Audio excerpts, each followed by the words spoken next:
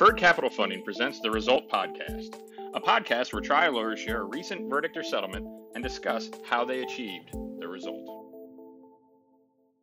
The Result Podcast is brought to you by Preferred Capital Funding. PCF provides loans to your clients, all while providing the highest level of customer service and continuing to be 100% attorney referral based. If you have a client in need of a loan, please contact me at jason@pcfcash.com. Now let's hear from attorney Sydney McClafferty of Geiser, Bowman & McClafferty in Columbus, Ohio, about how PCF has been able to serve her and her clients. My clients have greatly appreciated having an attorney who has the resources to meet their needs quickly. PCF is a fast and accessible resource for my clients, allowing me to provide solutions to their most urgent concerns, whether that be funding for continuation of health insurance or money to replace a car so they can return to work. It's truly been a lifesaver for some. Today, the Result Podcast is happy to welcome Robert Wagoner of Dittmer, Wagoner & Steele, located in Gahanna, Ohio. Robert practices in numerous areas, but to highlight a few: personal injury, business litigation, class action, consumer disputes, insurance claim disputes, nursing home negligence, and wrongful death. Admitted to the bar in 1998, Robert's had numerous awards, including being named the 2022 Lawyer of the Year in the category of plaintiff personal injury litigation for Columbus, Ohio by Best Lawyers in America. Beyond his well-deserved awards, including Distinguished Service Award and Respected Advocate Award from respectively the Ohio Association for Justice and the Ohio Association of Civil Trial Attorneys, Robert has also been a past president of the Central Ohio Association for Justice and is currently the immediate past president of the Ohio Association for Justice. With that, Robert, welcome to the podcast. Thanks, Jason. Happy to be here. As we do with every episode, let's begin at the end. What was the monetary result of the case we will be discussing today? It was a recovery for a total of $200,000. Walk us through the details of the case.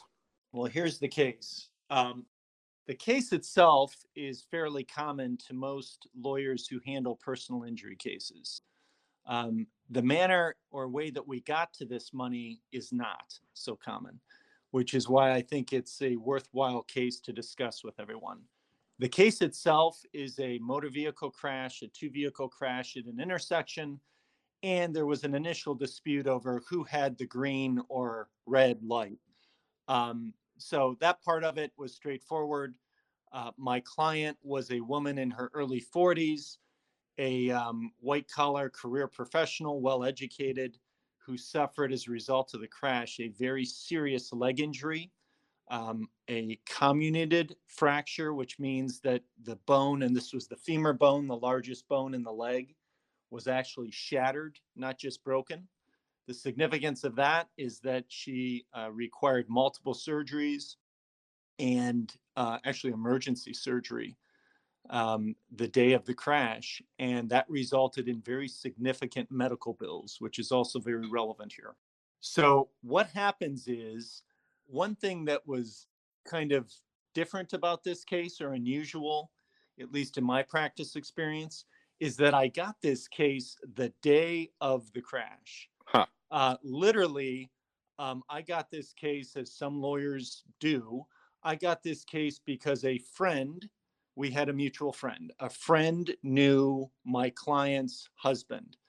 And so the friend contacted me and explained what had happened, explained that my client, the woman, was already in the hospital, in the emergency room, actually in the trauma department, and had already been taken to surgery. I mentioned emergency surgery.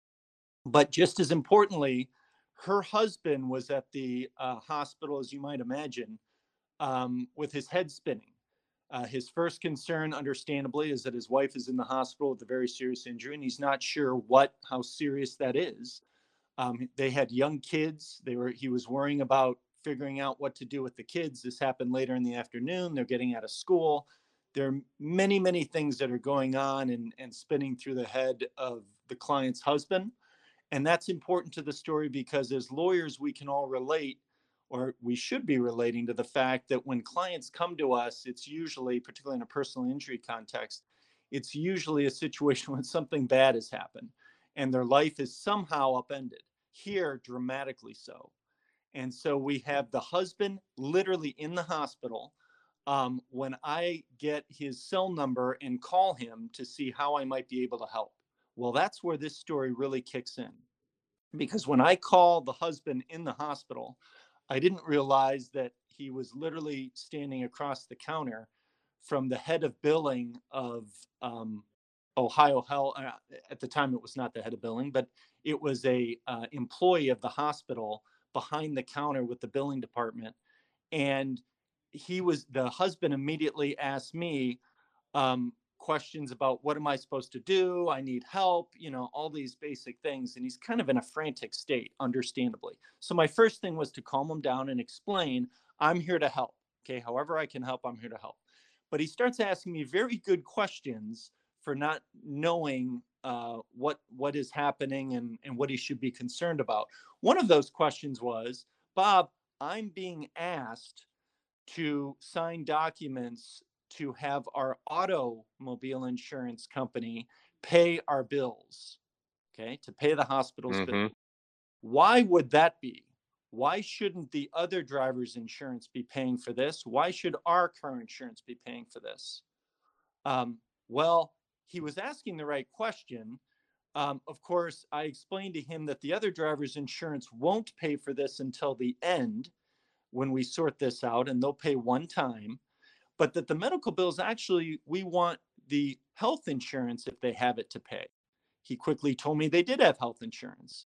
That is critical to this case. The reason is Ohio is not a no-fault state. So in Ohio, people carry automobile insurance coverage like many other states, no fault states that are not no fault. That in Ohio, many people carry what's called medical payments coverage on their policy. Not everybody, but many.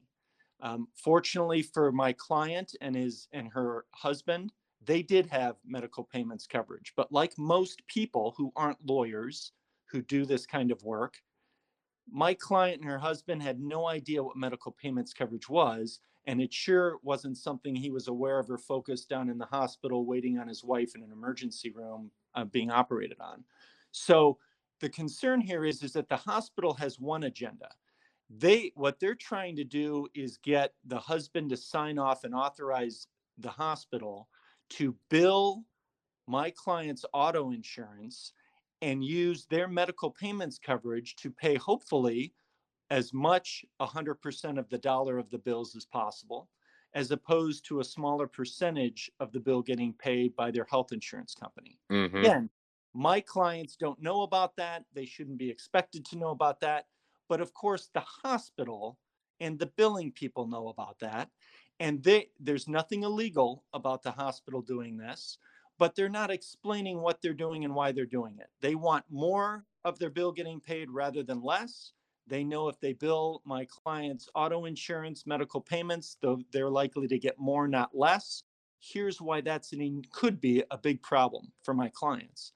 Because if medical payments coverage is exhausted, medical payments coverage is a type of coverage that says that if you're in an accident, no matter whose fault it is, we, meaning your auto insurance company, will pay your bills using the medical payments coverage up to the point of the coverage limit. And then once that limit has been paid out by your auto insurance company, their responsibility to you under the medical payments coverage is done. Right? It's finished. But that's important, because if that money gets paid toward an emergency room bill, let alone an important surgery, that medical payments coverage can be gone in a heartbeat within a day or two of treatment. In this case, very quickly. But we need that coverage for the client, because even if your health insurance pays or you have some other form of payment, sometimes there are deductibles and co-pays and balances. In my client's case, that's exactly what happened. Their health insurance paid the bills. We made sure of it. But then there were still balances. My client's medical bills totaled almost $200,000 in this case. I mentioned one of the rare things is that I got this case the day of the incident. And thank goodness, because my speaking with my client's husband the day of the incident, literally while he's in the hospital, speaking across the counter with someone from the hospital's billing department, telling him he needed to sign this document authorizing them to bill the auto insurance. I was able to convince him that's not what he should be doing, and it was not in their best interest. So that was a very critical piece of this. And it got even to a point of insanity, because what happened next, and I could actually hear the woman across the counter on the other side of this phone, with my client on his cell phone, or my client's husband on the cell phone. I could hear the woman on the other counter when my client's husband said, "No, my attorney is telling me that I shouldn't be signing this documentation." And I heard the woman say, "No, sir, it's the law. You must sign this." Well, that is inaccurate, Jason. That's not right. Now, either the person across the counter is intentionally telling my client's husband this, or more likely, they've been trained to tell patients and their significant others this. And again, most people, 99% of the time, you can imagine, particularly someone in the husband situation in this case, most people, when they're in the hospital, are there for a reason. And it's not a situation where they're going to have a state of mind where they even want to take the time to go through all this. They assume that the people at the hospital are looking out for them. They assume that if they hire a lawyer, they're also looking out for them. Everybody's working together for the same common good. We know, unfortunately, that's not always the case. The hospital and their billing office has one agenda: get paid as much as possible on the bill. And hopefully we're looking out for the client's best interest, which in this case was, no, let's make sure we preserve that medical payments coverage to use to pay the copays, deductibles, et cetera, after paying health insurance. So what's the end result here? The end result is, because we were able to stop the hospital from billing medical payments and the automobile insurance, we recovered the liability limit of the at-fault driver, which was $100,000, and nowhere close to the full value of the case. But we also were able to recover what was, surprisingly, a $100,000, an additional $100,000 of coverage in medical payments coverage. That's a very high amount for medical payments coverage. That is the second sort of unusual thing about this case. Again, the first being I got it the day of the crash. The second being that my client's medical payments coverage, as I learned a couple days later, was $100,000. Most medical payments policies provide $5,000, $10,000, maybe $25,000 in coverage. So $100,000 is a lot of medical payments coverage, and that's terrific. But it made all the difference for my clients, because instead of being $100,000 recovery from the at-fault driver's insurance, which ended up happening, and then that $100,000 of medical payments coverage before they even knew what happened to them, if they would have allowed the hospital to bill their auto insurance, that would have paid the hospital. That would have been gone within a matter of a minute, because of the size of the bills. And then the clients would have been responsible for balances, copays, deductibles after health insurance. They would have been worried about bills going to collections, affecting their credit, et cetera, and a real slippery slope of this going from very bad to very worse. Instead, we were able to preserve those dollars for them, collect the money, have health insurance pay the copays and deductibles and any balances using the medical payments, and then have a significant chunk of the medical payments left over to recover for the clients. Because the final piece of the puzzle was, I went back to the client's automobile insurance company and got them to agree to waive any subrogation rights, any rights to recover or collect, as they normally would have, from the settlement from the liability carrier. So instead of $100,000 of recovery, the recovery was doubled to $200,000. So in the end, it ended up being a fair, you could still argue the value of the case may have been even worth more than $200,000. I think that's fair, but it went from being a potentially horrific result for the client to at least a positive result. We got reductions from the health insurer, the payback amounts. So in the end, the clients, while maybe not getting a full recovery, got what I consider, and they did, a fair recovery and a good result. It could have been a disaster. Now, in this entire process, I mean, there was some obviously some wizardry there in getting the client to make sure they went the right direction and how they paid their bills. But during this process, did you get any pushback from the insurance carrier or their representatives or the healthcare system? Like, was there any, or was this just kind of you went through, you figured out the numbers and it worked out, or did you get resistance along the way? Well, there's yeah, good question. So there's always resistance. So we did get some resistance. The resistance sort of ending that crazy story about the client literally in the hospital and talking to this woman across the counter. I actually asked my client to put her on the phone. I don't know. I'm pretty sure I've never done that before in my life and probably will never have that opportunity again. But I said, please put her on the phone. And as respectfully as I could, I said, look, I'm a lawyer. Um, you know, I hear what you're telling my client. It's not correct legal advice. Please don't give my client legal advice. Here's what we're going to do. You're going to bill, you, the hospital, will bill my client's health insurance. That's how this is going to go. And that is legally the proper course here. And while she gave me resistance, I asked for a manager, a supervisor.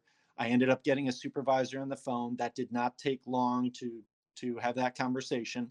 They agreed that it was proper to bill health insurance. So there was initial resistance there. There was not resistance with the automobile insurance carrier. My experience with these automobile insurance carriers with the medical payments is that they just want to know who to pay. And that is both scary when it's the hospital billing the med pay first. That's scary because they're going to pay those bills if that's what it takes. But it's also good because if as the lawyer or someone on behalf of the injured client, insured, speaks with that auto carrier and instructs them, look, we want you to pay us, the client, ultimately, the money. We're showing you that we can produce 100,000 or more in bills. You pay us the medical payments. So there wasn't much resistance from the auto insurer, and frankly, not much from the health insurer, because the health insurer may, depending on the policy language, may require that you show that you've exhausted other forms of insurance recovery. But we could have done that and did that as well, because we technically exhausted the medical payments coverage. So not resistance in that way, but what this really stands out for me, Jason, and it's going to be a reminder for me for the rest of my career. This case resolved last year. It actually started early last year and resolved last year, 2021. This will be a reminder for me. I've been practicing law for over 24 years. I'm going to think about this case with any case I take, probably going forward with my career, because many times civil cases, as many of us are familiar with, are lengthy. They take a lot of time from start to finish, months, years. There's a lot of steps through the process. We spend a lot of time as lawyers counseling our clients to prepare them that this is a lengthy process. And as lawyers, we almost become, I don't want to say desensitized, but we just get accustomed to plodding along with our strategy and realizing that there are points in this lengthy process where things can really make a difference. Decisions we make as lawyers, things we do, actions we take. Well, what this case is a good lesson about, and a good reminder for seasoned lawyers, is that sometimes, like in this case, sometimes the decisions that are made and the things that are done very early on, in this case, literally immediately upon taking the case, actually determines the outcome, favorably or unfavorably. It's a good reminder when we take on a case, we should be thinking about right away the strategies, the decisions we have to make, and is there something that we need to be doing right away to make sure that we are protecting our client's interests from the get-go, that we don't regret later we passed on or missed out on, or put our client in some kind of negative position or lesser position because we didn't act quicker. Let me ask you a different question. How many, and I know it's kind of an arbitrary number, just kind of ballpark, how many cases do you have that are auto wreck involved where the client has paid their medical bills via MedPay? Like, how common Oh my gosh, is that in the cases you have to come in? I'll say very common. I think most lawyers can relate to this. Whatever that percentage is in my case, Jason, it's very common. Now, most of the time when I get a case, it's weeks, even months. I get cases referred by other lawyers for litigation. Could be as late as a year or 2 years. In Ohio, there's a statute of limitation of 2 years for personal injury cases. I mean, that's not uncommon. It takes weeks often for medical payments coverage policies to be exhausted. So usually I'd say it's more common than not that by the time I meet a client for the first time and they come into my office and I start asking them questions about who is paying the bills and how did this go and that go, and usually they'll tell me, well, it's okay. The hospital told me, or this medical facility told me my auto insurance will take care of it. Or they don't even know that they signed a document of the many that they were asked and that were put in front of them in the hospital to sign. They don't even know that they signed the document. And sometimes, a lot of times, it's not even the spouse that's asked to sign the documents like the case that I'm describing. It's the actual patient, who's being wheeled to a room, to an emergency room, maybe even a surgical room, who's being inundated with documents to sign. They don't know what they're signing. And one or more of those documents are authorizations to bill automobile insurance policies, to bill the MedPay. So the medical payments coverage usually, more so than not in my experience, by the time you meet with the client, it's either been utilized, if not totally exhausted. And then when you're explaining and educating the client, you're explaining to them what medical payments is and what it means. By then, what they're also realizing is that coverage is gone. I didn't even know what it was, and now I can't even use it. Well, it also probably is at a higher percentage if you have the billables department telling people that they need to sign it. It's the law. That it's the law. I've heard that, and I've heard clients tell me that. I literally was a witness, and I heard that over the phone. That scares me. And so I know it's going on. I know for a fact it is. And so, as I said, this case is one that stands out and will for me throughout my career because, again, while there are some unusual things that went on, got the case the day of, medical payments coverage is high, there are a lot of things there that hopefully others, as well as myself, as lawyers, can take away from this. And that is just what I said. On a micro level, it's about knowledge of the laws and insurance coverages and policies and how insurance works, auto and health insurance, and the medical provider industry. But on a macro level and a big picture level, it's about being aware, remembering that as a lawyer, we have an enormous impact on the outcome, not just at the end, not just throughout, but it may be at the very, very beginning. If you're in a boxing match, I'm not sure it's a great analogy, but if you're in a boxing match, the knockouts don't just happen at the end of the fight. It's rare that a knockout takes place at the beginning, but it can happen. It can be over that quickly. And so we've got to be very cognizant of that. Just remind ourselves as lawyers, as I will virtually every day, thinking about this case, that this is a case of living example that can happen. Well, Bob, I appreciate you giving us your time today. Is there anything that we missed?